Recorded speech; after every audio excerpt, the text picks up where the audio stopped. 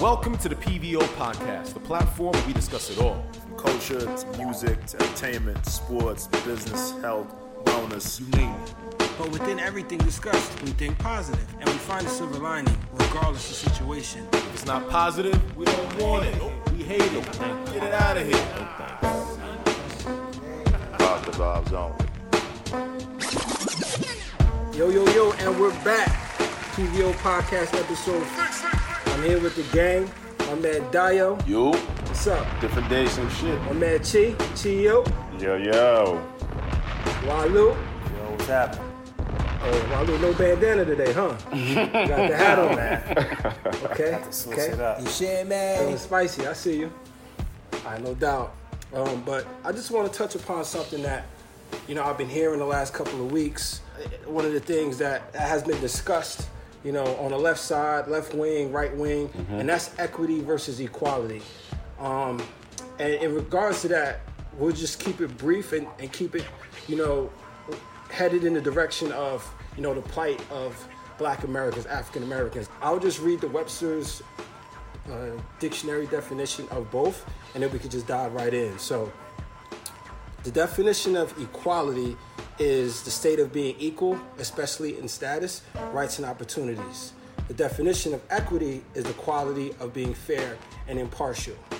And for me, I'll just jump right into it. I feel like anyone that's still fighting for equality, that's not what it's about. They need to do a little bit more research. They need to open up their eyes, and they need to understand that it should be all about equity, because leveling, to me, equality is like leveling the playing field, right? But how can you level the playing field when the playing field for us started with the cotton field? We was in the cotton field picking cotton, right? You have to go back 400 years, and that first era is the slavery era. And then after that, you had Jim Crow. And then after that, we had civil rights. And then after that, we had the war on drugs and the super predator era. So how can we just automatically just say, you know what, let's just forget about everything that happened, forget about the generational trauma, and just, all right, the playing field is level. Go ahead, do what you do. That's not fair. That's not reality. And I feel like that needs to be addressed. So at this point. Yeah, absolutely, man. And I echo that profoundly, just because, to your point, we're so far behind. That's the Black people, that is, we're so far behind the white generation. So, in order for equality to be even a topic of discussion, we have to get caught up. We have to get all the way caught up, and that can only happen, via equity. So, I'm more for equity. And to your point, anybody who doesn't truly understand that definitely needs to do some more research, and hopefully, after this discussion, they have a better understanding of, where we're going with this. Very good. Absolutely. Point. And I think my whole thing is, sometimes I try to see it from the other people's perspective. And when I say the other people's perspective, I mean specifically white folks. No, for real. No, here's the thing. My thing is, ultimately, I love it. We all have to live in this country together. We have to figure out a way to live in this country together. So yeah, there's the era of waking up. And I feel like Black people, and marginalized people have every right to be as fucking pissed off and as upset as they want to be. You know what I'm saying? I think the looting is necessary because it gets the other side to wake the fuck up. But after, we finally have agreed that there is an issue, there's a problem, and both sides are willing to come together, or unwilling, right? Who gives a shit? But a dialogue, right? A civil discourse, right? Can be had. And then you start talking about, okay, how do we start to make this thing become a reality? And I think what gets in the way of that a lot of the times is, the idea of equity, right? There are white folks out there that they don't understand what do you mean by I need to give you a leg up. You know what I'm saying? I live, in a trailer park. You know what I'm saying? I don't have a legacy of education in my family, right? I don't have a legacy of a family at Ivy League college. So when you're saying that there's all this, this white privilege, I don't get it. Why? It's not there for me. So we need to get to a place where we start to think not individualistically, but as a whole. And what I've noticed is people who have been marginalized, they have a part in their brain that has developed to look at their race as a us. And white folks, for the most part, they still think of themselves, as a unit. And I just believe it's because there's no history of real suffering. There's nothing in their history that has brought them together that they've had to overcome as a race. So they can't even begin to understand what generational trauma is, or what, you know what I'm saying, or the idea that their wealth, or rather not their wealth, their privilege is a generational privilege. Like, they just can't get that in their head sometimes. And I think that's why they have this pushback on equity. You know what I'm saying? Because their whole thing is slavery's over, so we're all equal now.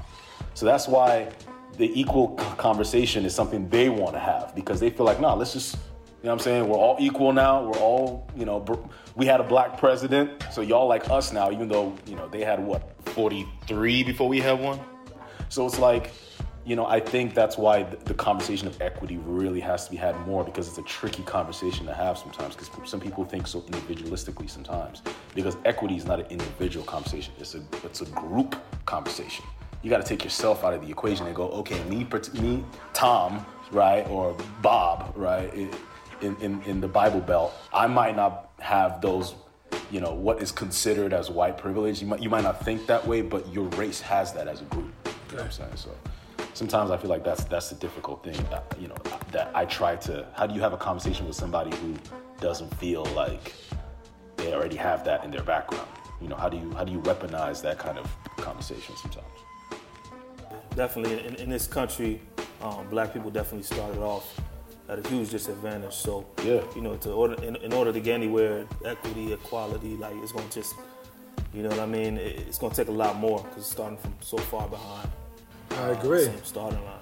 I agree. Yeah, and we'll get to the solutions. I actually have a great solution that I want to, you know, pitch. I saw an image, man, because I'm a visual learner. So as I was doing research, like, you know, I put in equality versus equity, and I saw an image of, you know, 3 guys standing looking over a fence to watch a game. Yep. You know, and my man Dio's shaking his head because you probably seen the same image.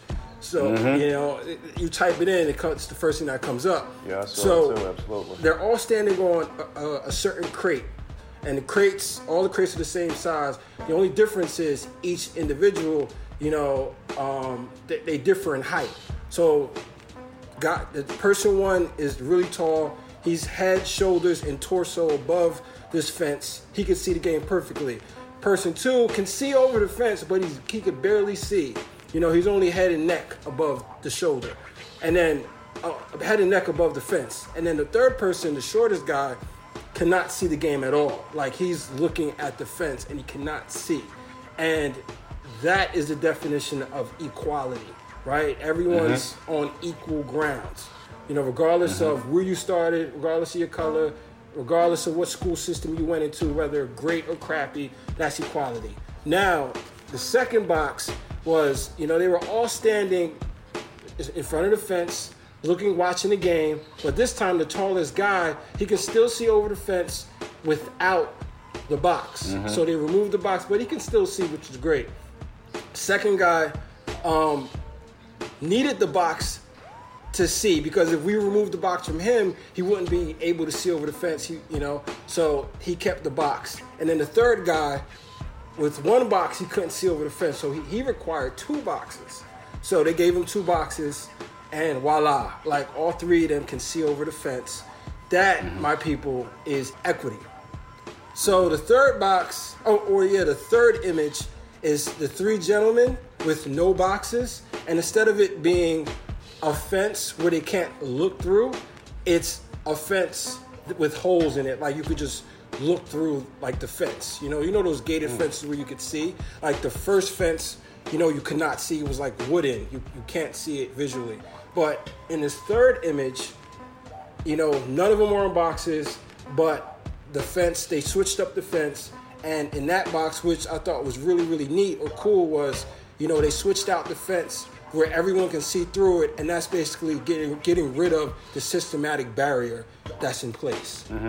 So with all that being said, how do you guys think we should go from here? Like, should we focus on building up the equity within African American, within our plight, or should we focus on getting rid of the systematic, barriers, or do we focus on both? Right. My thing is, I want to add real quick. The problem sometimes is that America is built on this foundation, right, where the wealth gap and the racial gap have become so intertwined. And that's literally the definition of a systematic problem, right? If you take, for example, schooling in America, right? And the idea like where you live, the property taxes of where you live directly influence the quality of the school that you go to, right? Over the years, Black people systematically have been put in really really shipped off to really shitty real estate, and so and white people today tend to live in the more affluent areas. So the more affluent schools are a lot more funded than the schools that and, are teachers. with more these tax marginalized- dollars. Exactly. A lot of the great teachers are going to be attracted to other schools that have more funding, that can afford to pay them more. And that's not saying that we don't have great teachers, in these lower income communities, because we certainly do. But, if you think about it as a teacher, if you have an opportunity somewhere else that's going to pay you more, there's a possibility you're going to take that. So it's tough. Exactly, better teachers, all that. Just basically their budget is just completely different. Right. So sometimes it becomes a problem now because, essentially what you would want to do is you would want to undo those links, right? The link of, property taxes being the thing that defines the schooling system. Once you undo that link, if there's just a general pool of tax dollars that can go to all schools equally, that to me now is still not enough, right? Because technically that would be some form of equality, right? Equality. But right. the thing is, the problem has been exacerbated for such a long period of time that now it's not even as easy as a fix as that. So, to me, the issue in America sometimes is like, it's over the years, it's now become more of a social, economical problem than it is a racial problem. You know what I'm saying? Just because the system has now literally shifted, has literally shifted the course of like racial positioning in America. So sometimes that's where it tends to now become a difficult conversation to have, the whole equality and equity thing. Because my thing is like, sometimes you can talk about it very broadly, right? You can talk about, these two images that you painted, right? The pictures that you painted, Nas, of one of the equality situation and the equity situation. But the issue is with the equity situation, the tallest guy in that analogy, he's been drinking milk forever. And the shortest guy in that analogy has been oppressed forever. So that it's almost like that part of it is not going. It's not going to change, but it's going to require equity for a long period of time. Maybe 400 years. Maybe another 400 years. I don't think it's going to be that long, just because in general now you're having a completely different conversation, because in general our world is not an industrialized world as it once was. So a lot of these things will take a shorter period of time than they did, back in the day. Kind of thing. Yeah, I was gonna say, the only way that I think it could work is, obviously you have two options. You can either, halt completely, which is virtually impossible, but halt completely, the progress of the white race in order to allow the black race to catch up. Obviously that's impossible, right? Or you have to just completely tip everything, in favor of black people. So for every one thing that white people get, black people need 10 of those. Right? They need 10 of those. So that's the only way you could really, attempt to catch black people up, right? To white folks. In addition to that, a perfect example, what I think needs to happen, there needs to be a deep dive of all the root causes, all the barriers that black people have in order to succeed in life. Right, so an example of equality to Daria's point earlier is like in the school system, for example, right? You have all the kids in class, black and white, and all the kids in class, the school gives everybody a laptop, right? So everybody has, equal opportunity to adequately get their work done. At least that's what the school system thinks, right? However, the issue is that when black people go home, that kid that has a laptop, that's well and good. He doesn't have, internet access, Exactly. At home, right? Because his family cannot afford, internet. It just doesn't happen. Or, the conditions he lives in are just not conducive for him to probably get his work done. So that kid needs special attention and much more support, more than a laptop, right? He needs more than everybody else is getting. So, if you equate that to our race and our people, we need way much more than what everybody else is Real quick, getting. Chi, that's an excellent point because I work for New York City public schools, as an occupational therapist, and when we had to work from home and do teletherapy, as the therapists and teachers had to do teleschool, like we found a significant amount of kids that could not start, receiving these services due to the fact of no computers at home. Like the only time they could get on the computers when they come to school, or no internet access. It's 2020. Like you don't have internet access, so we had to wait on the city to provide, free internet, or the schools. We had to wait for the city to give us, extra iPads or extra computers so we could give it to the kids. That took weeks. So yeah, I'm pretty sure this wasn't happening, in suburban New York or suburban anywhere. Right. So that's what we're talking about.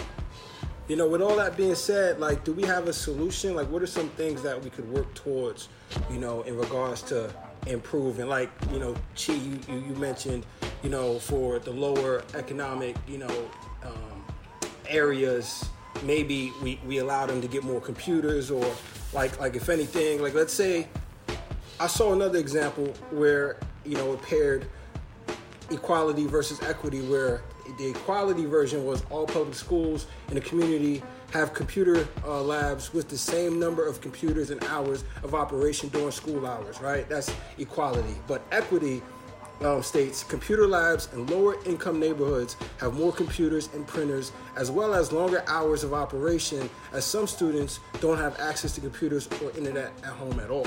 So, like, let's say each state adopted this, each city adopted this, that's one step in the right direction in regards to equity. So what are other steps that you guys can propose that we could utilize? Man, there's a lot. It's a laundry list of things that needs to be done. But, to my point earlier, a lot of issues from the past, need to be uncovered first and dealt with first, such as like incarceration, for example. A lot of kids are coming from broken homes, right? So, first step is a thorough review of all convictions against black people. I think we need to start there because, that plays a part in the household for black kids just being able to focus on school and being able to get educated and, just move forward in life. And then in addition to that, like I said, we need much more support than everybody else. And, a lot of ideas I have are very grand, to be honest. But, I do think that there needs to be a deliberate, bias in favor of black people, going forward. So, for example, I think education, needs to be free, for black people completely, from all the way through college, just because you're black, to be honest, just because, a big reason why a lot of black people can't get educated is they can't afford to go to school. And that's the reason why a lot of them, focus solely on sports, in order to get a scholarship, in order to make it to college, right? So I think education should be free for black people all the way through. I would love to see in a lot of these big companies in corporate America, I would love to see them, allocate a good portion of your jobs to black people only, right? Or, it needs to be mandated that they interview, a minimum number of black people for every new job opening that they have. So it's kind of similar to, what we have in the NFL with the Rooney Rule, I think it's called, where, when there's a head coaching job available, a number of black people have to be interviewed for that job. So I would love to see that, in corporate America as well. I would love to see banks, allocate investments and funding to black people only, right? Because a lot of us are unable to buy houses, because we're not able to get loans. A lot of us are not able to do business, for example, because we're not able to get loans to fund the business ideas that we have. So it's never been a case, like, for example, when it comes to like entrepreneurship, it's never been a case where, black people weren't just as intelligent or even more creative than our white counterparts, but a lot of times we're not able to get a lot of businesses off the ground simply because, we don't have the funds or access to the funds or loans in order to do so, whereas, white folks can get a loan no problem, or white folks already come from money. Right, it's generational wealth, so they're able to get the funds that they need in order to power these businesses, and that's why a lot of these great businesses that we see today are all founded by white people because they had the money in order to do it, whereas black people didn't. So perhaps it needs to be loans that are just dedicated solely and accessible only by black people. So those are a few thoughts that I have. I mean, I could go on forever, but I want to give it to people. I completely agree with you. I completely agree with you, and. Here's, to me, the lie is that they're lofty ideas. There's nothing lofty about it. Listen, after World War II, Jews got reparations. It's possible. The thing is, obviously, World War II was a shorter period of time, right? The Holocaust and the systematic killing of Jews was 4 years. So yes, putting together reparations for that period is slightly easier than it would be for 300, 400 plus years of slavery, of oppression, but it is very possible.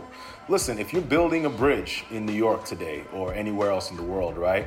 You put a toll, and then you say we're going to collect a toll for 40 years or 50 years to pay for this bridge. America should say for the next 200 years, all black people go to college free.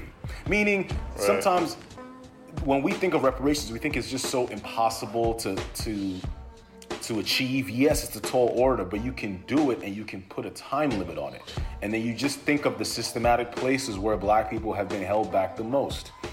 Black people should be able to buy a house at 0% interest for the next 30 years.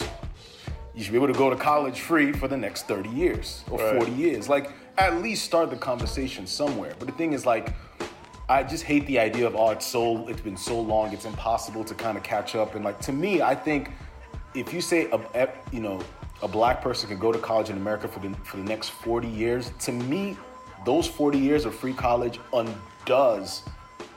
can undo 200 years of oppression. You know what I'm saying? So to me, that's how. I don't think you should be like, I know my ideas are so crazy or so lofty. They're not that far fetched, bro. Yeah, I mean, I just think that I just don't see white America going for it. Unfortunately, and they're the ones that are in a position of power, who are able to set these policies. So I really just don't see them going for that. I would love to see that. Yeah. Absolutely. I think somebody needs to do the exact math, right? If you just think of education alone, like what's the current student debt? 2.2 trillion. You share me? Yeah. But I was gonna, because my fault, Dad. But I was just gonna say, maybe we have to just look at private companies. Private companies should just jump in and just take the matter into their own hands. Like I read somewhere that Bank of America, within a couple of phases are going to give, like, correct me if I'm wrong, $1 billion to like black-owned, small businesses. And I don't know if they're going to dedicate, to homes and like mortgage loans. I don't know, but I know it's a specific agenda to give $1 billion away to black-inclined people, right? So that shit crazy. They're taking that into their own hands. And then even to talk about your point, Chi, there's a movie that I watched not too long ago called The Banker. And I don't know if has anyone seen it. Yeah. Great. On Apple TV. On Apple TV, exactly. And then that right there just covers your point where, like, there was around the time, I can't really remember the time, the 40s, the 50s, the 60s, but it was black affluent people that had the money, had the jobs, and they could afford homes, but they were getting turned away because of the color of their skin. And then there was this banker, extremely intelligent brother, who actually, became the mortgage lender, and he was able to get black homes. Bernard Garrett is his name, by the way. Exactly, that's his name. Get black folk into homes and, give them money to start their business. But the caveat was he couldn't be the face of his company. He needed a white guy to be the face to get the money you know, to give to the black folk. And it's based on a true story. Great movie. Yeah, you know. And if I may, man, I want to add, you know, 2 personal examples that, you know, Nas, that you're closely familiar with, as well as Dolly, most likely. But, you know, myself personally, you know, I had 2 entrepreneurial endeavors, you know, in the past decade. You know, one being the Lights Movie app and the HBD app. So to your immediate point, Nas, you know, with the HBD app, it was myself and 2 other partners. One of them was white. And a big reason for the white partner was to serve as the face of the company. You know, when we were sitting in rooms with angel investors and VCs, you know, in order to give us a better chance of getting funding from these guys. So that alone is a problem in itself, right? That has to be done, or that's necessary. And then the second point was to your point about, you know, small businesses. If you think back to the Lights Movie app, which was a concept based on consistently capturing lights moments for your video, right? And that's a concept in the app that we had put together back in 2010. And you know, the big reason why that app never succeeded was because we didn't have the funding, we didn't have the money in order to push it, to get the best developers, or in order to market it the right way, right, the way it needed to be marketed. And then, you know, a couple years later down the line, we saw other similar apps like Vine, and then we saw, you know, Instagram come out with the video concept. And then when we really saw Snapchat, I remember when Snapchat came out, a ton of people hit me up like, yo, Chi, that's what you were trying to do back in 2010. That's exactly what you were trying to do back in 2010. You know, Snapchat is founded by a white person, right? So if you think about it, it's like the difference between him and I, it's not that he was more intelligent than myself, right? It's just that he had access, you know, and opportunity, you know, to funding in order to carry that app and build it to where it is today. Absolutely. Yeah, that's correct. But the thing is, like, to add to what she is talking about, the problem is white folks in America cannot think outside of this individualistic thing, you know, because they'll see your situation, and I can see an argument being, but I don't have a rich dad to give me $1 million, or I don't have, you know what I'm saying? Like, so Exactly. if I had that idea that you had, it's the same for me. And it's like, no, it's not the same, because you got to think, and it's even the same bullshit that happens when you talk about, you know, they say, oh, but more white men are shot by police in America every year than black people. Yeah, obviously, because there's fucking more of you guys running around, right? You have to also talk about the percentages within the group of the race, right? White people are 70% of America, right? And black people are, 18% or something like that. So the thing is, they just don't get that sometimes, that like there are more white people out there that will graduate with their student loans being paid off by their parents. If their parents pass away, they're going to inherit real estate. So right out of college, they're already at an advantage. Y'all are already so fucking far ahead. They have trust funds too. So you're even fighting against that as well, right? That's why it pissed me off a few years ago when Trump came out, when he was running for election in 2016, talking about, oh, my father didn't really give me much. He gave me he started me off with a not even a loan. He started me off with a grant of $1 million. He had the fucking nerve to say that on national news, thinking that was a disadvantage. That's his understanding of a disadvantage. Like, I built all this for $1 million. Bro, fresh out of college, give me $1 million? Right. I'm richer than Trump. I'm telling you. Absolutely, that's a fact. So, and the thing is, he probably didn't have any student loans. So that $1 million grant that he was given, he didn't even have any prior debt, if you know what I'm talking about, in terms of like, oh, now that I have this $1 million, I'm gonna go pay off my student loans first. I'm gonna go help my mom get a car or a house. I'm gonna try and put 2 other cousins through college. No, that was just for you to think about what you want to do with your life. And let's be real, it wasn't even that. He probably got a nice, a carte blanche, right? A blank check to do whatever he wanted to do. Yeah, and just, you know, if we just take our minds off money for 1 second, there's still so many other things that come to play. Like, a lot of my white friends, like, that are getting married now, like, they're not out shopping for rings for the most part, right? Like, they have the ring that's passed down, like grandma's ring or, you know, mom's ring, and like, these rings are expensive rings. Like, we don't. Unfortunately, that's not the narrative within our community. We have to go out and buy our own ring for whatever reason, or houses. I know a lot of people that their first house, they're not going out and buying it. It's like a house that's been in the family for, generation after, you know. So these are things that they're so used to. Like, when they argue against us in regards to like, why are you guys talking about racism? There's no racism. They're so numb because that's just what they're used to. Right. You know, similar to how we're used to always hearing, yo, you have to work twice as hard. You have to work twice as hard as them. You know, like that's just something we're used to hearing. And Nas, also to go into what you're talking about, you know, to really have it be on topic is that now let's bring that back into the reparations conversation, right?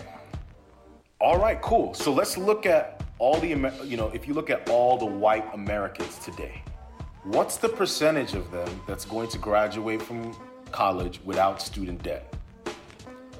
And whatever that percentage is, then we just apply that to the black, you know, the total of black people that graduate from college. And we try to make that equal. So meaning if there's kind of a negotiation that would happen as opposed to like the reparations thing, right? If white folks push back against, no, we can't have all black people just going to college for free, like that's unfair. Then we go, okay, so it'll be, we just let it match the amount of white people that are going to college today and graduating for free, right? Without any kind of student debt, right? I'm not even in Congress, right? And you know what I'm saying? And I can have that conversation. Like I have the wherewithal to go, okay, like let's try and figure out how do we make it equal for everybody? But to me, to just throw up your hands and just go, nah, we should just get over it. Nah, I can't wrap my head around that. You know what I'm saying? Yeah, man, that was a great conversation. A lot of gems dropped. The one thing I didn't really hear though, in regards to a better way or solution, is have a group of old white people roll out with kente cloths. And take a nail for like 8-9 minutes, right? Like symbolism. Honestly, I'm speaking for myself. You guys could chime in. Another street, another boulevard. Like to me, that's like a yellow brick road. I don't know what that is. Like that just to me, that's a form of a symbolism. That's another Martin Luther King, MLK, like street boulevard. Like I want policy change, bro. I want economic endowment. I want those types of conversations. Like don't shove another monument in front of my face. Like I'm over. Don't give me another month. Like Black History. Like just like I think Dio said it earlier about, you know, the Jewish people receiving reparations, right? And then what did we get? We got a month, Black History Month. Like Black history is American history. Like, let's start there, right? So, for me, don't give me another symbolic piece of crap. Like, excuse my language. Give me something that's more finite, more tangible, and something that could push my generation forward. Mm-hmm. You know? Yeah, I mean, I think that goes hand in hand, too, with some people's feelings towards the Black Lives Matter being, you know, painted on the street out in D.C., you know, right outside the White House. You know, where some people feel like, you know, we don't care about that. I mean, that's not what we need right now. I mean, it's a nice gesture, but you know, we don't want people getting fooled by that. I'm so conflicted about that because you don't want to throw the baby out with the bathwater, right? Right. At this point, like I will take progress in any way it comes. I will take progress in any form that it comes. Okay. They did that. It was a little goofy. They don't get it. I appreciate it. And then it's for us to educate. Educate, right? And that's a very tough thing. You know, Nas, you were talking about that situation. I'm sure you were also going to eventually pivot to, you know, the Drew Brees situation, where, you know, he came out initially and was talking about how he, you know, was not for, you know, kneeling during the national anthem, you know, anything that disrespects the flag. And to me, it just comes down to when your circle is so small and your circle is maybe Fox News, you know what I mean, and Trump tweets, I can understand how you can think a black man would just go out there and just take a knee just to disrespect the flag.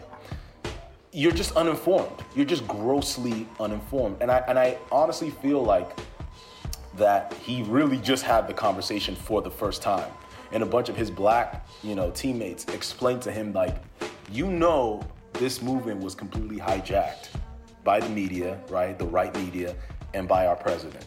This man had no intention whatsoever to take a knee to disrespect the flag, but there are vast amounts of white America that completely bought into that message. Completely bought. Like, they have no fucking concept of what is even going on.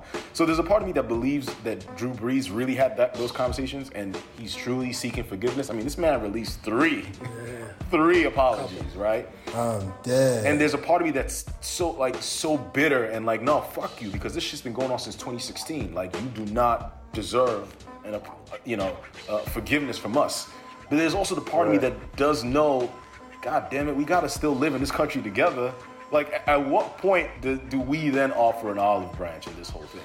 You know? Yeah.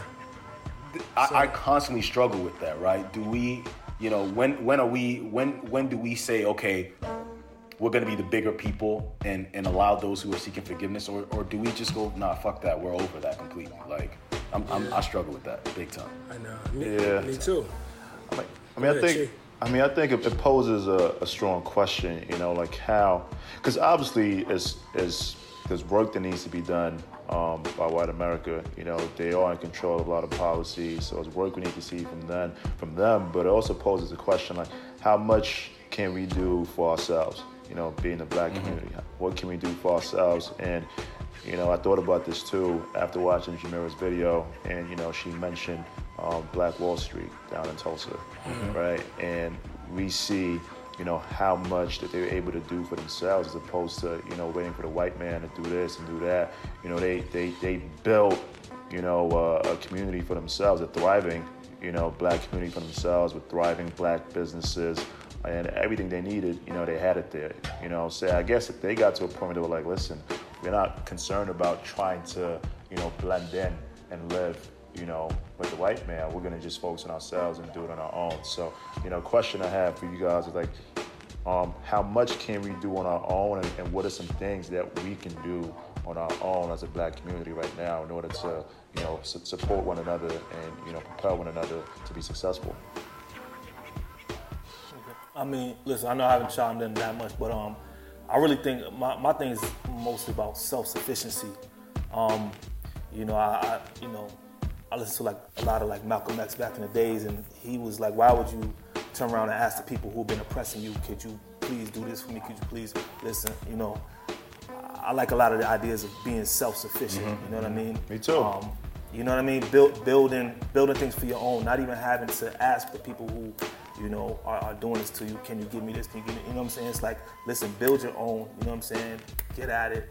You know what I'm saying? And try to, But build on that a lot. You know what I'm saying? This is not the problem that I have, and maybe it's because I'm a bit of a romantic myself and an idealist myself. But that completely defeats the purpose of what America is supposed to be. If we go down that route, then to me, America should be broken up. Let the South go do their own thing. Let us go do that. You guys want to fly your Confederate flag down there? You do that. Maybe they'll give black folks a different part of the country. We go there, we do our own thing. Everybody goes their own way. Like, it defeats the purpose of what America was designed to be. Like, to me, unlike other countries, America, and I said this in our last episode, America is the great experiment. It's the greatest experiment of modern time. We're going to take a patch of land, and we're going to say, anybody who wants to come live here, be whoever you want to be, whatever skin you are, worship whatever God, love whoever you want to love, live here in harmony, as long as you're not hurting your neighbor. That's what America is. And you're, basically given every freedom possible. The idea, right, the romantic idea behind it, it's a great idea, and that's but and I hear you, man, and we should try to live together and work together, but I mean how long are we going to keep waiting? How long are we going to keep asking?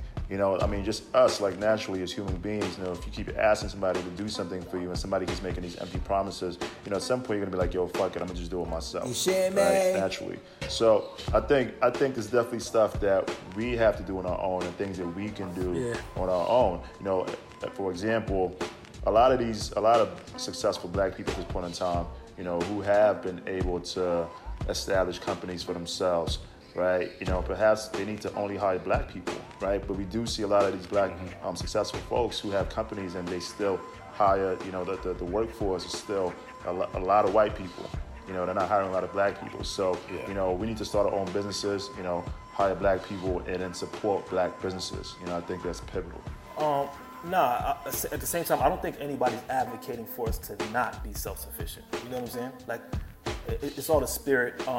You know, it can't be framed as a bad thing to be self-sufficient. I feel like it can only benefit you if you're doing things actively, you know, to help yourself for the most part. And you know what I'm saying? I also like echo sentiments of things like Killer Mike was saying. Like, black people, like, you know, a lot of the energy that's spent trying to find us, you know, fight a system that's like against you, but we also gotta, you know, black people learn how to hunt, learn how to fish, learn how to build houses, learn how to, like, just those core tenements, you know what I'm saying? Once we got that, can nobody take it away, or you don't have to wait on nobody to give it, you know what I'm saying? Like, we can, you know what I'm saying, have those for yourself. You can do everything else as well, but also allocate some of that energy, you know, to doing it, being, you know, building your own blocks, building your own banks, you know what I'm saying, invest in yourself. If it could be done, you know, at that point in time with Black Wall Street, it could be, I feel like it could be done today. And, you know, obviously what happened with that happened, but, you know, now we have,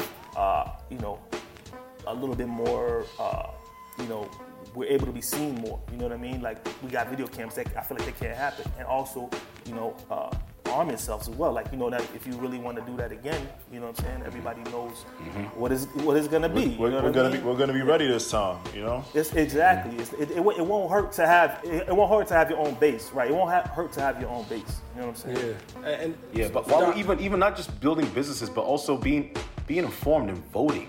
You know, when you look at, you know, listen, I remember I saw, this was like back in the day, people don't know about this, and to me it kind of hurt me a little bit in his argument, even though I still think he was in the right and he started a movement. Colin Kaepernick, you know, he came out obviously and took a knee and for police brutality and wanting, you know, change in the system, but he didn't vote. He said this, he didn't vote the last election. So we can't be in the streets rioting and protesting if we're not going to then put that energy in the voting booth. You know what I'm saying? So like it's we can do it on our own, yes, in terms of building businesses, in terms of hiring people that are like us, you know what I'm saying, to change the landscape. But also, man, the American system isn't that bad unless we are not participants in it.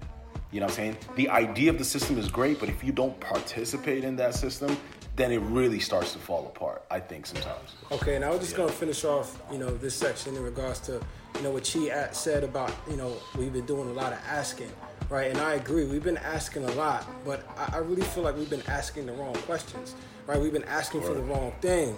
We've been asking, the ask has really been about social issues and social justice, and really not about economic endowment, economic empowerment. It hasn't really been economic issues. Even earlier, Dio, when you said the word economic issues, you put social in front of it. You said social economic issues.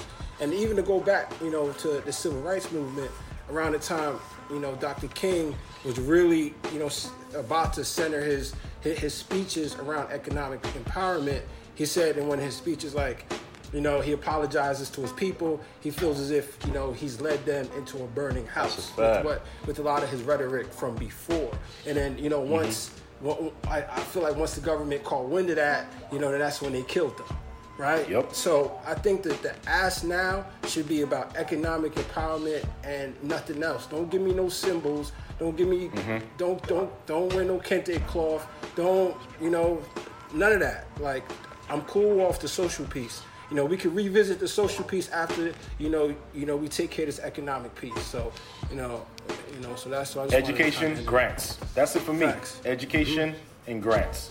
I feel like for the next 50 years, all black people should be able to go to college for free. And I feel like right out of college, we should have a tier system. And depending upon the idea that you have and, you know, a business plan that you want to execute, you should be given a grant. For the next 50 years, boom.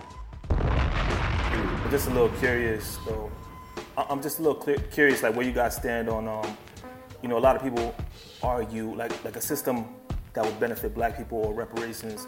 How would you determine a certain lineage of who gets it? Because a lot of the people who are advocating for foundation of black Americans argue that only direct descendants of American slaves should be able to get that, excluding all other groups, including Africans. So Africans will not receive that, Caribbeans will not receive that because this country only had American slaves. So I'm just kind of curious, like, you know, what do you think about that aspect as well? We wouldn't, you know, receive any of those benefits. They send out checks tomorrow based on, which has the strongest case of foundational Black Americans. You know, we wouldn't. Do you think, you know what I'm saying? Like, obviously it's two systems, two conversations to be had. You know what I mean? It's just something interesting to think about. They would argue that, you know, based on the way, I guess, Africa was colonized, you would go to that country and demand reparations from, I guess, England. But they were like, you know, don't infringe on ask American government for that. You got to go back, you know, wherever and ask that colonizing country to, you know, undo the injustices to your country. But that's a separate conversation. Oh, you led. It's just a point of interest to think about, man. A lot of people are arguing about. I think a simple answer to all of that is, bro, if your color, if the color of your skin is black, you should get it.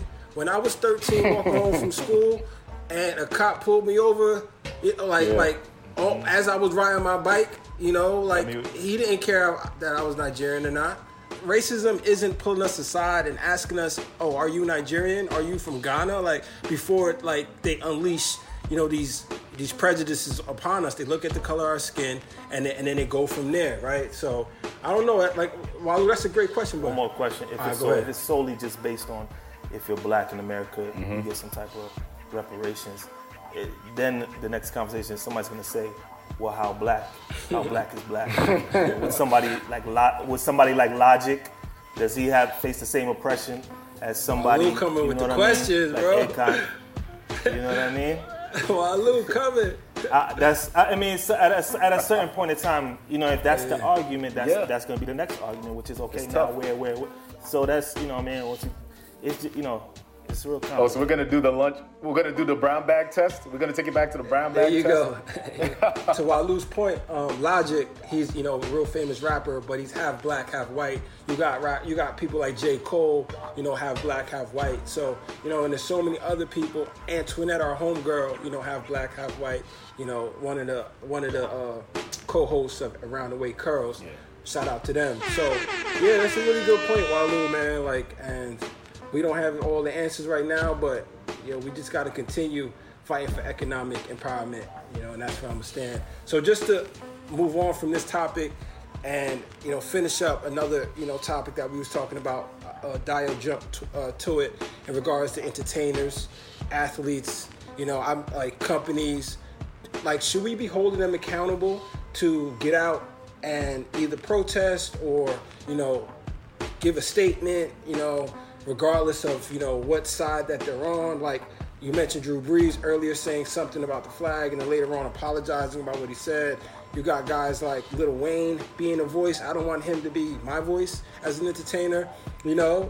But you also got guys like LeBron James where, you know, when something happens, I'm like eagerly looking like, yo, I know my man LeBron gonna say something. That's my guy, you know. And I'm kind of waiting, anticipating, right? You know. Yeah, so, like, should we hold these, you know, people accountable? You got companies like Nike, right, that came out with this like profound, you know, commercial, the statement for the first time ever. You know, they said, don't do it, right? Like, aligning with the protests and, you know, showing alignment with George Floyd and, you know, being against police brutality and, you know, racism and stuff like that. So, these should we hold them accountable?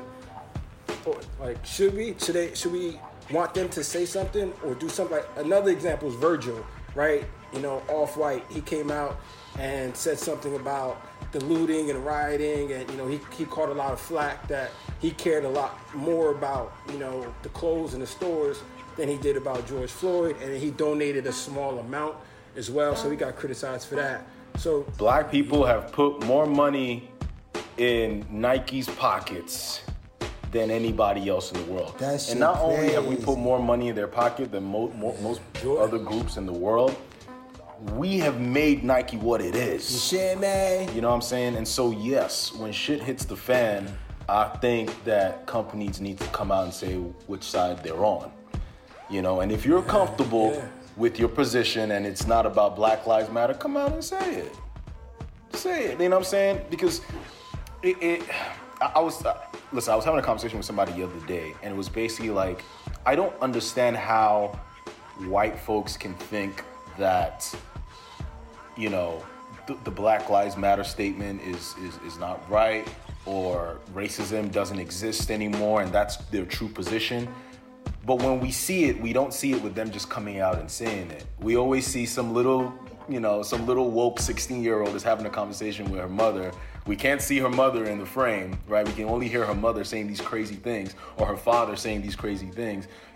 So there's a big psychological thing going on, because I can easily come out and say, yes, Black Lives Matter. That makes all the sense in the world to me. Racism is out there. We need to end it. It just is so clean cut and simple. So if you really think that your position is the right position, you should feel comfortable coming out and saying it. So I don't understand. That's the problem with the whole thing. And if you can hold an individual accountable to that, to being able to express themselves that way, companies should be able to do the same thing, right? Companies want to be taxed like individuals, right?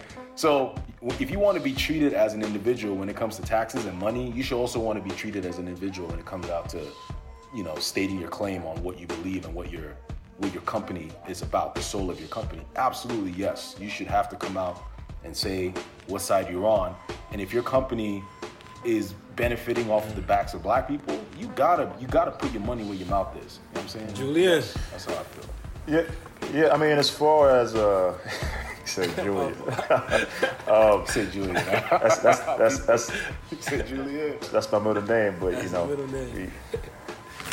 But I lost my chain of thought. You gotta get these reparations, man. You gotta use the American name. But now, what I was can't use the African name. You're right. Yeah, you're right.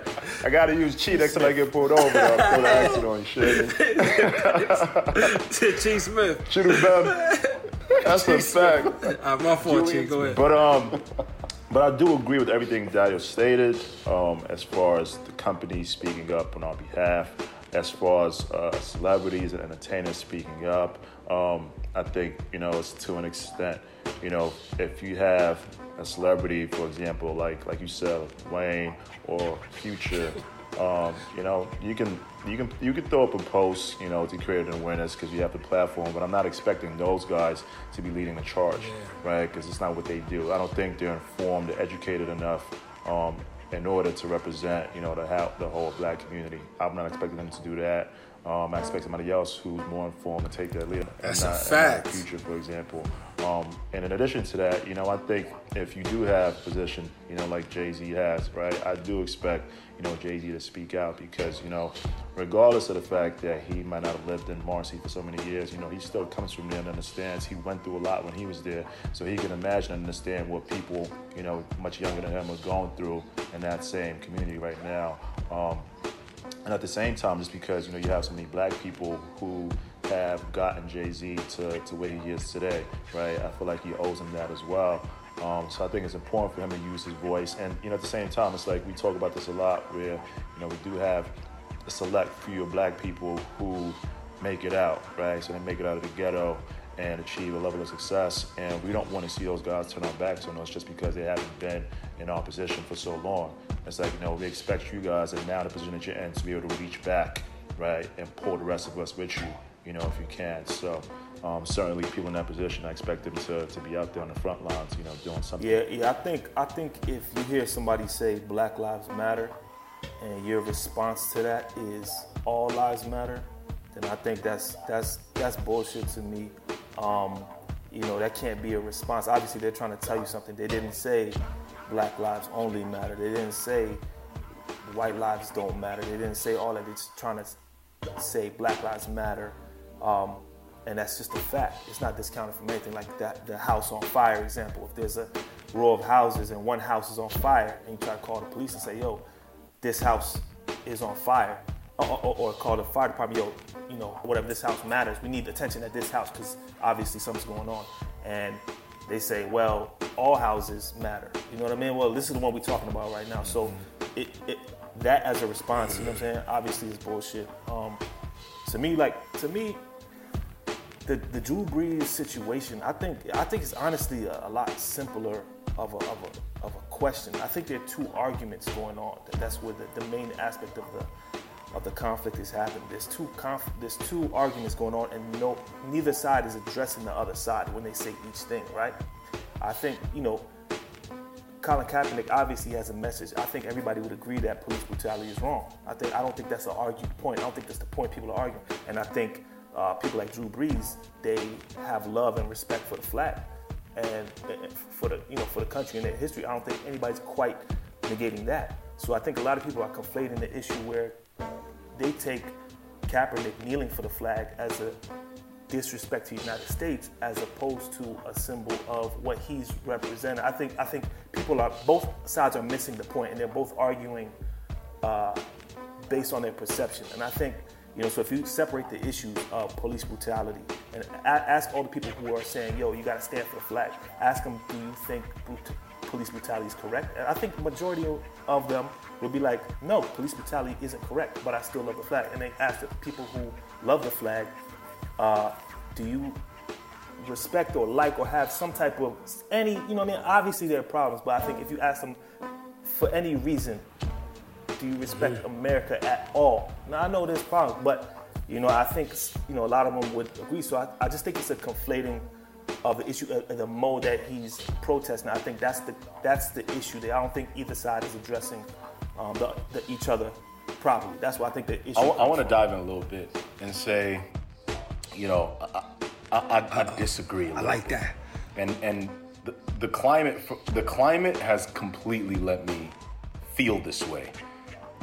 There is something, right? We always go, oh, the media hijacked Colin Kaepernick's his protest, right, and said that him kneeling was to disrespect the American flag and all that stuff.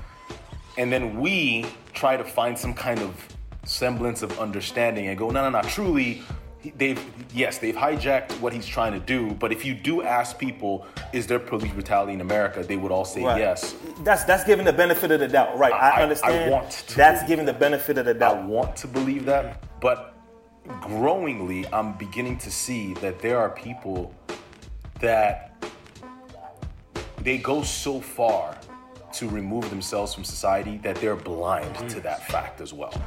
So they are in a deeper hole. Not only do they now believe Colin Kaepernick was disrespecting the flag, they don't even have any kind of understanding of the narrative that black people are getting murdered in the streets. And there's some... Listen, on one of our previous episodes, we had my old roommate Alex Davis on, white guy, and he was talking about how there are some white people out there that don't even want to look at it. They don't even want to see it. They don't, like right now, they're not on social media, they're not turning on the news. Those people are the people that in their mind, just because they are in such denial, and that denial of racism is bliss, they have to create a narrative for why a black man is kneeling during the anthem. They have to. And that's, to me, that's like the real thing. It's like racism is so deep sometimes that it's like you will create any narrative to explain why you hate a group of people, right? You will create any narrative. Listen, Colin Kaepernick went and talked to a soldier, right? An army vet, and it was an army vet who told him to take the knee.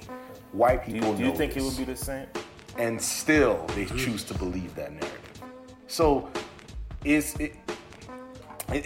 such a, bro, honestly, I don't have the answers as well, but it's such a conflated issue. And then when you look at how the media talks about how celebrities engage politically, they're bigger. Laura Ingraham, 5 years ago, LeBron comes out and he's talking about how they spray painted nigger on his gate and how, what Colin Kaepernick is doing is absolutely great. Like, racism is another conversation we have to keep having. She told that nigga to shut up and dribble. Drew Brees comes out and says that he's not for kneeling during the national anthem, and she's like, he's allowed to have an opinion. She don't even know it. That's how it be. She's racist and she don't even know it. The fact that once a black man opens his mouth, instinctively you go into that guy should go shut up and dribble. But once it's a white person, all of a sudden he's entitled to an opinion. Celebrities, yes, you need to take account of who you are in the space that you occupying the social sphere and know how you're going to communicate with not just your fans and people who follow you, but with the general media as well. You know what I'm saying? So sometimes I think sometimes celebrities just get out there and they react to the news in an emotional way. And sometimes the message can be lost. So I think celebrities, yes, you are absolutely allowed to talk. You are a citizen of America before you're an actor, athlete, musician, whatever. But you need to be very careful about what you're saying and how you're saying it, and whether you're alienating people or whether you're bringing people along with your message. Because the media don't give a fuck, man. Like, they'll twist shit each and every single way for their own agenda, like that bitch Laura Ingraham does all the time. I can't stand right. it. I like that. So, in regards to like little microaggressions that occur, that I'm happy that occurred, because without us seeing it, a lot of I guess liberal whites, will walk around feeling as if they're not racist, but what happened in Central Park with Amy Cooper, right? Like, she considered herself a liberal, right? She considered herself not being a racist, and at the slight of her authority being threatened by a black man, we all see how she reacted, and I'm glad it was caught on camera for white America to see, right? And just to round up, in regards to entertainers and athletes and companies coming out, I agree. I think she said this earlier, we don't really need them to come out like that. We have activists in place. We got people like Tamika Mallory, we got Angela Rye. Like, those are the people, and all black women, of course, they've been holding us down since the beginning of time. But those are the activists that I want on the front line, And then you got some that, try to say stuff, but it just comes out wrong, like a Trina. We all know about her statement, how she said, when a cop pulls me over, I'm never scared because I have my license, I have my registration, my insurance, I'm good. So she said a couple of other things that I won't bring up again. You guys could Google what she said, but the very next day, I believe, she walked herself back and apologized, right? And then you got guys like John Boyega, huge stars. I know one of Dio's homeboys, right? Goes out and he's pleading, you could just tell, I felt what he was saying at my core. So much passion about we have to protect our black women. Yeah. We have to protect our black queen. And I felt that. And to me, that was very positive, and regardless of how he was saying it. But I could see how, other groups could spin that look at this angry black man that doesn't know how to communicate. No. It's probably a lot of stuff pent up and built up because he's had to carry himself a certain way in so many different circles for so long. He just kind of let loose, and it looked like a form of therapy for him. So those types of entertainers, I like that, right? And then you got guys like Mark Wahlberg, who came out with a post, and I know Dal, you probably know about this because he's within your active community. About like Black Lives Matter. He came out with a post similar to those lines, and then they immediately attacked him and said, Mark, bro, your Wikipedia page shows that you've been a racist for a very long time. You've been jailed because of your racism. You've beat people up. You've called black people racial slurs, and all of this stuff is documented. So stop pandering right now, bro, because we know who you really are. So. And then even companies, they know black people are the biggest consumers. We consume a lot. It is what it is.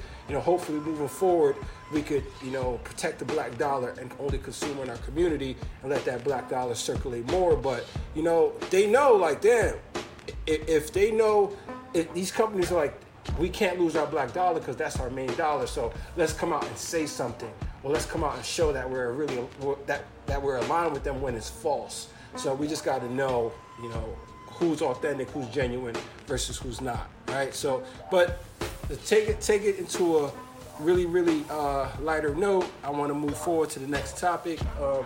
Is our current economy, something that we really haven't dived upon or talked upon on this podcast is business and economy, and that's something that I feel like. As people, as black people, we need to discuss more.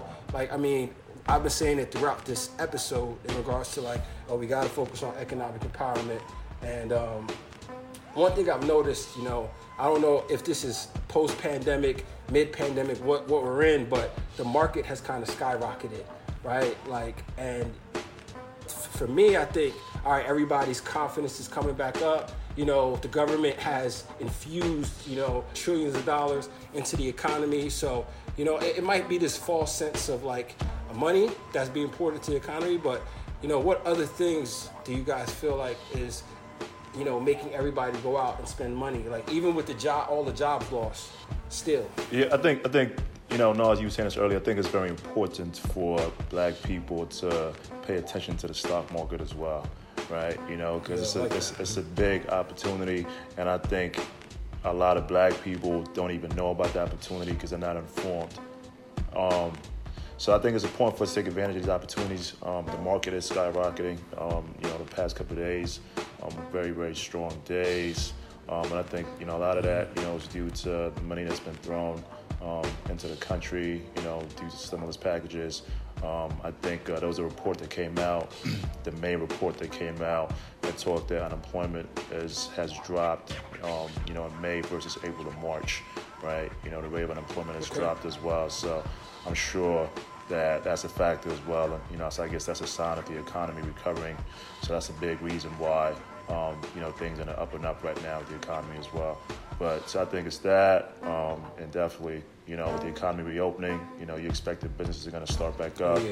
You know, you expect that people are going to start traveling again, you know, and trying to get back to normal pretty soon. So, you know, with that, the economy is going to go up as well. And then, of course, you know, Donald Trump, he certainly has a huge effect on the economy whenever he speaks, right? So, you know, exactly, whenever he tweets or speaks. So he got on TV today and he talked about, you know, he expects the economy to have, you know, his best month, you know, of the year, you know, in June, and for the economy to be even better the following month and be even better in September, you know. So when he says stuff like that, you know, we don't really know what the basis of his statements are. However, you know, Americans are going to jump on that, you know, and that's going to push the economy up as well. So, yeah. That's a good point. Anybody else want to chime in before we move on? I heard the stock market is just a graph of rich people's feelings. Yeah. Exactly. Walu, that's exactly what I was going to say. So, if they feeling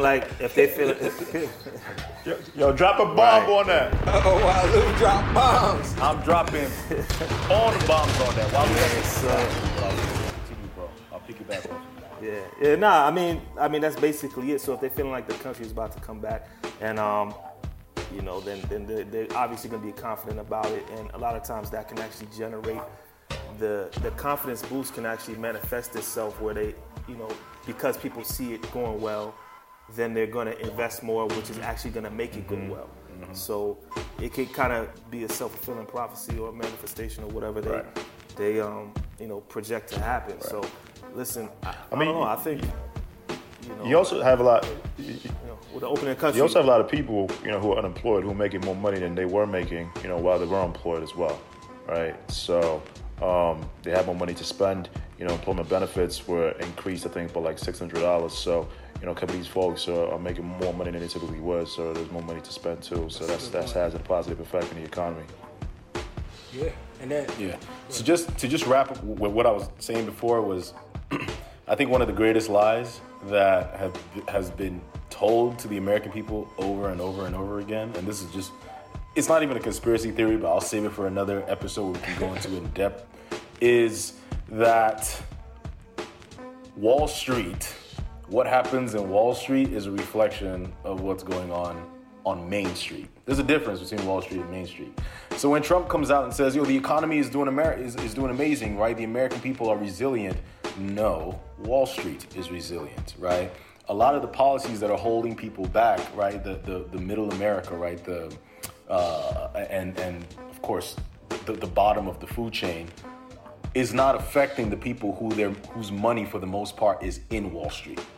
You know what I'm saying? Like, Wall Street is a completely different beast, right? Wall Street and the American credit system is not based in reality, right? You got companies that have evaluations of billions and trillions of dollars that don't make anything. They don't make any product whatsoever. So if there are Black people in the street, if there are people who are getting unemployed, right? Unemployment is all the way up, but at the same time, the stock market is all the way up. You want to know why? Because those companies don't have to pay their employees anymore, and they can pump their own stock so it goes up. That has nothing to do with what's going on in the street and people being unemployed. So I do think that it will reflect eventually on their end, because we are all tied in this country so closely. That I do think I'm pessimistic as to how this will reveal itself, towards the election season around November. I think the stock market is going to take a really huge hit towards November, towards the end of the year, and I think that's great because it falls during election season. So, if black people are not motivated right now, I think compounded with the issues around that time, they're going to get a lot more motivated to vote, because I do think things are going to take a little bit of a dip. Well said, Dial. So now we're about to transition to one of my favorite moments of the week. It was the song of the week. And I guess I'll kick it off because I'm just way too excited. Over the weekend, I rewatched When They See Us, right? And that movie, of course, brought me back. It brought me to tears, But for some reason, I'm like, I have to watch these types of movies over and over again just so, it can remind me of why and what I'm fighting for. But as I was watching it this time, the first time, I really didn't pay attention to it, but the playlist of that documentary is fire.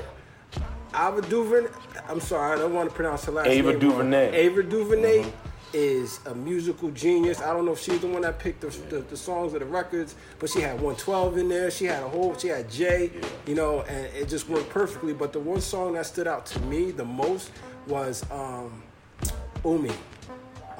Umi by Mos Def. And it's basically, I know, I was waiting on you, Chief. I was waiting on you. That's more alarm every morning I wake up to that. Shine your light on the world. Shine your light for the world to see. So when I heard that song, man, I had to pause it because it immediately took me to George Floyd. And you remember, what he was saying when he was dying and who he called out for. He called out for his mom. And for people that don't know what Umi means mom. Umi means mother, right?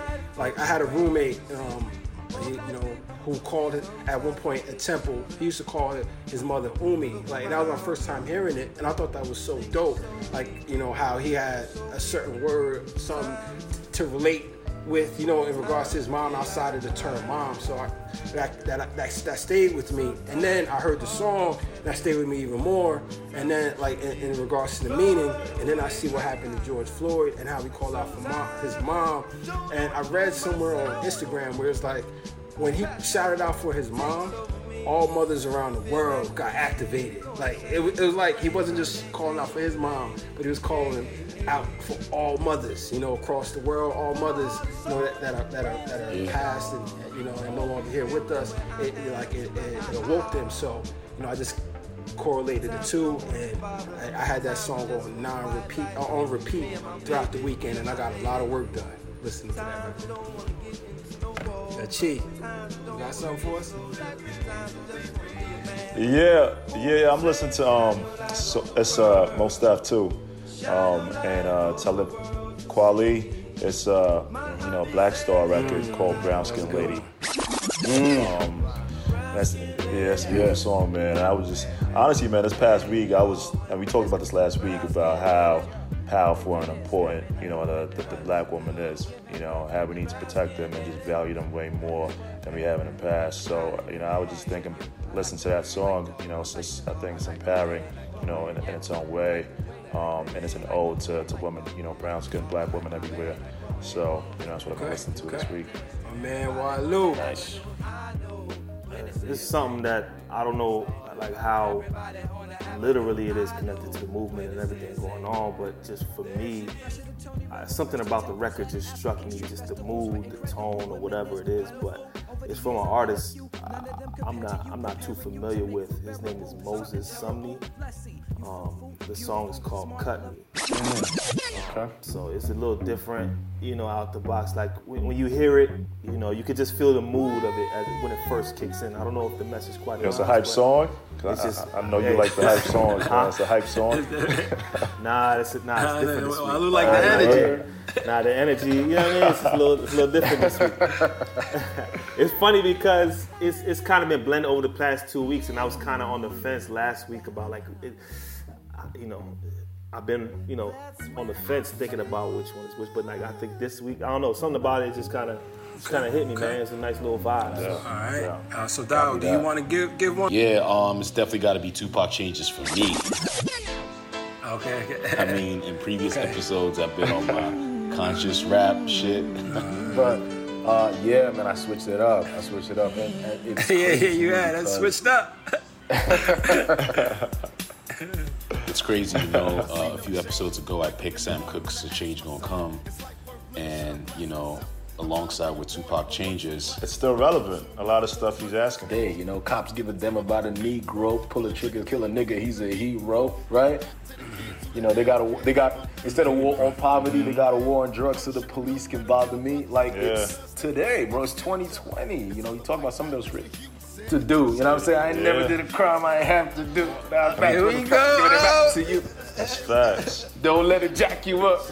Might as well just rap the whole thing, man. Might as well let that joint rock. But yeah, Tupac Changes. It's rare about the freestyle. Okay. All right, so we're going to continue truck right into our next section called the good, the bad, the positive. So my good is the fact that I was able to schedule a haircut appointment. Right now I look like Chewbacca, so I can't wait to get this haircut. That's something that I'm really looking forward to. A bad, don't really have a bad, man. I'm really, really happy right now. So if somebody got a bad, I'll jump right on their back. Because right now I'm in a good mood. Positive, I'm in a really good mood. Positive, which feels really, really nice. Positive. My positive would be the fact that the PVO merchandise. I got the first couple of samples and I'm liking what I'm seeing and I'm eager. And I can't wait to unleash that to the world and be able to spread positivity in a whole different platform. So that's the basis of PVO Global, right? Like we started out as events, now we're doing podcasts, right? The next platform is going to be merchandise, clothes, but at the center of it is how are we sharing positivity amongst the world and getting out that message and spreading positive mindsets and mental health awareness through the various platforms. So I'm just excited that the third branch of our company is about to be unleashed to the world, and I can't wait to see what else we have coming out and in store. So that's really about it. Anybody else want to jump in? My bad, I would say, is just looking at social media, watching the news. We're still finding out more cases where of senseless killings of black people. So in particular being Tamla Horsford. We heard about that case where a black woman was I think she rented a house with maybe like 6-7 other white people. I think it was for a little getaway, and they found her body the next day. She was dead outside in the yard the next day, and they closed the case. This was back in 2018, and the case was closed. They said she jumped. They said she jumped. But there was definitely evidence of some type of foul play, but they just closed the case and, said that she jumped, that she committed suicide, and that was that, But now, a lot of the positive, if I can say so, is that, the silver lining is that, it's been brought back up and a lot of awareness is being created at this point in time about that case specifically. And, hopefully with that awareness, we can get that case opened back up, because I can only imagine what the families had to go through. No justice was served. I'm sure there's no closure, for the families. So hopefully, with that case being opened up, we can really figure out, what truly happened. Whoever did this, we can get them locked up. Amen. And hopefully justice can be served and the family can get closure. Yeah. All right. The good, man, the weather's warming up. I love that hot weather. I'm a warm weather type of person. The bad, man, it's actually kind of like 2 weeks ago. I wasn't trying to get too much into it, but I think I might have talked to you. I was in a little bit of pain. I was, dealing with some health issues, man. It turned out It was, it's my kidneys. So it was actually, So I was in, I'm not gonna lie. Sorry to hear that, bro. I was going through it, man. Like I was in a lot of pain. Like last year, I almost didn't make podcasts, whatever. But fortunately, I feel like I'm pretty much out the woods now. I've been feeling better than ever. You know what I'm saying? Better. Thank God. Yeah. So thank I'm God. feeling good now. I'm able to. That's a blessing. Say that, but the positive, man. Also, I feel like. Positive. Hopefully, this COVID-19 is kind of letting up. The WHO just released a statement. I believe they said asymptomatic people it's very rare that they're transferring. Is that y'all saw that? So hopefully, man, I'm just looking forward to the end of this COVID. Yeah. I seen that. I seen something like that. Discussions around everything else is happening. Hopefully, we could get out there. Enjoy some. Throw that PVO party. Exactly. Always Positive vibes, man. It's all about them positive vibes, man. Keep spreading positivity, positive vibes. So that's what I'm on. We need that event. Okay, cool. Yeah. I don't think you kind of. For me, the positive is pretty much being that this next generation, they're definitely showing their heart. They're showing their true colors, and I feel like. If the older generation passes away and this new generation is the future, I think the future is bright in that extent.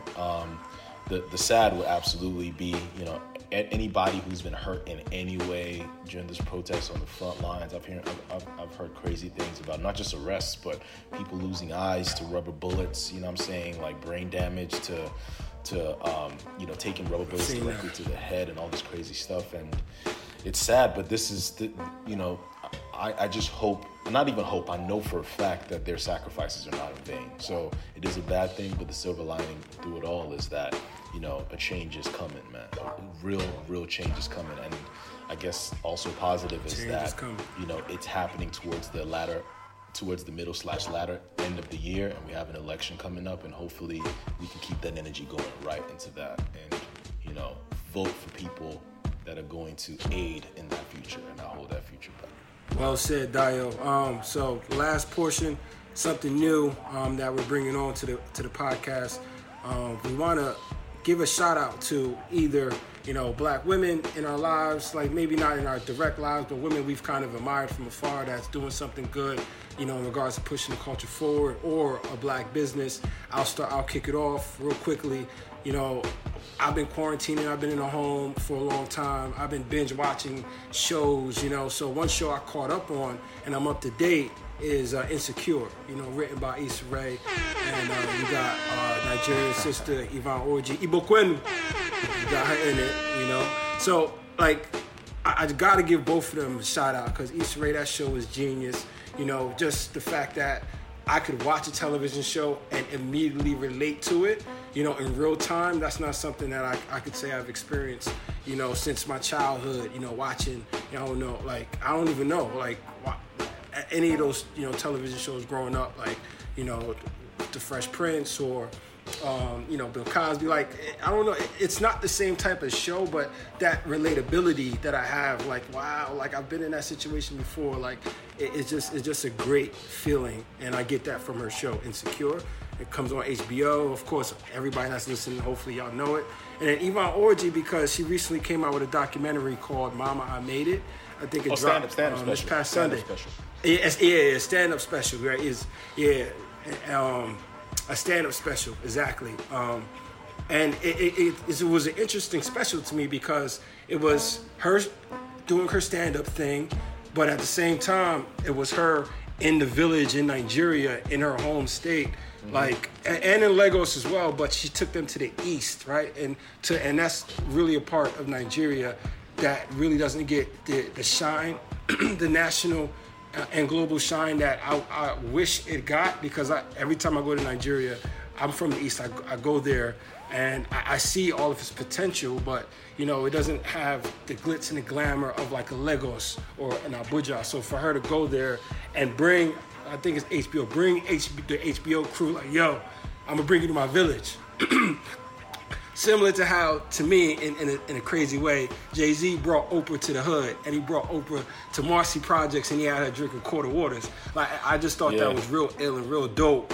And it's just the beginning of what, you know, Nigerian entertainment can be, you know, in the future on a global level, you know. So shout out to Issa, shout out to Yvonne. Okay.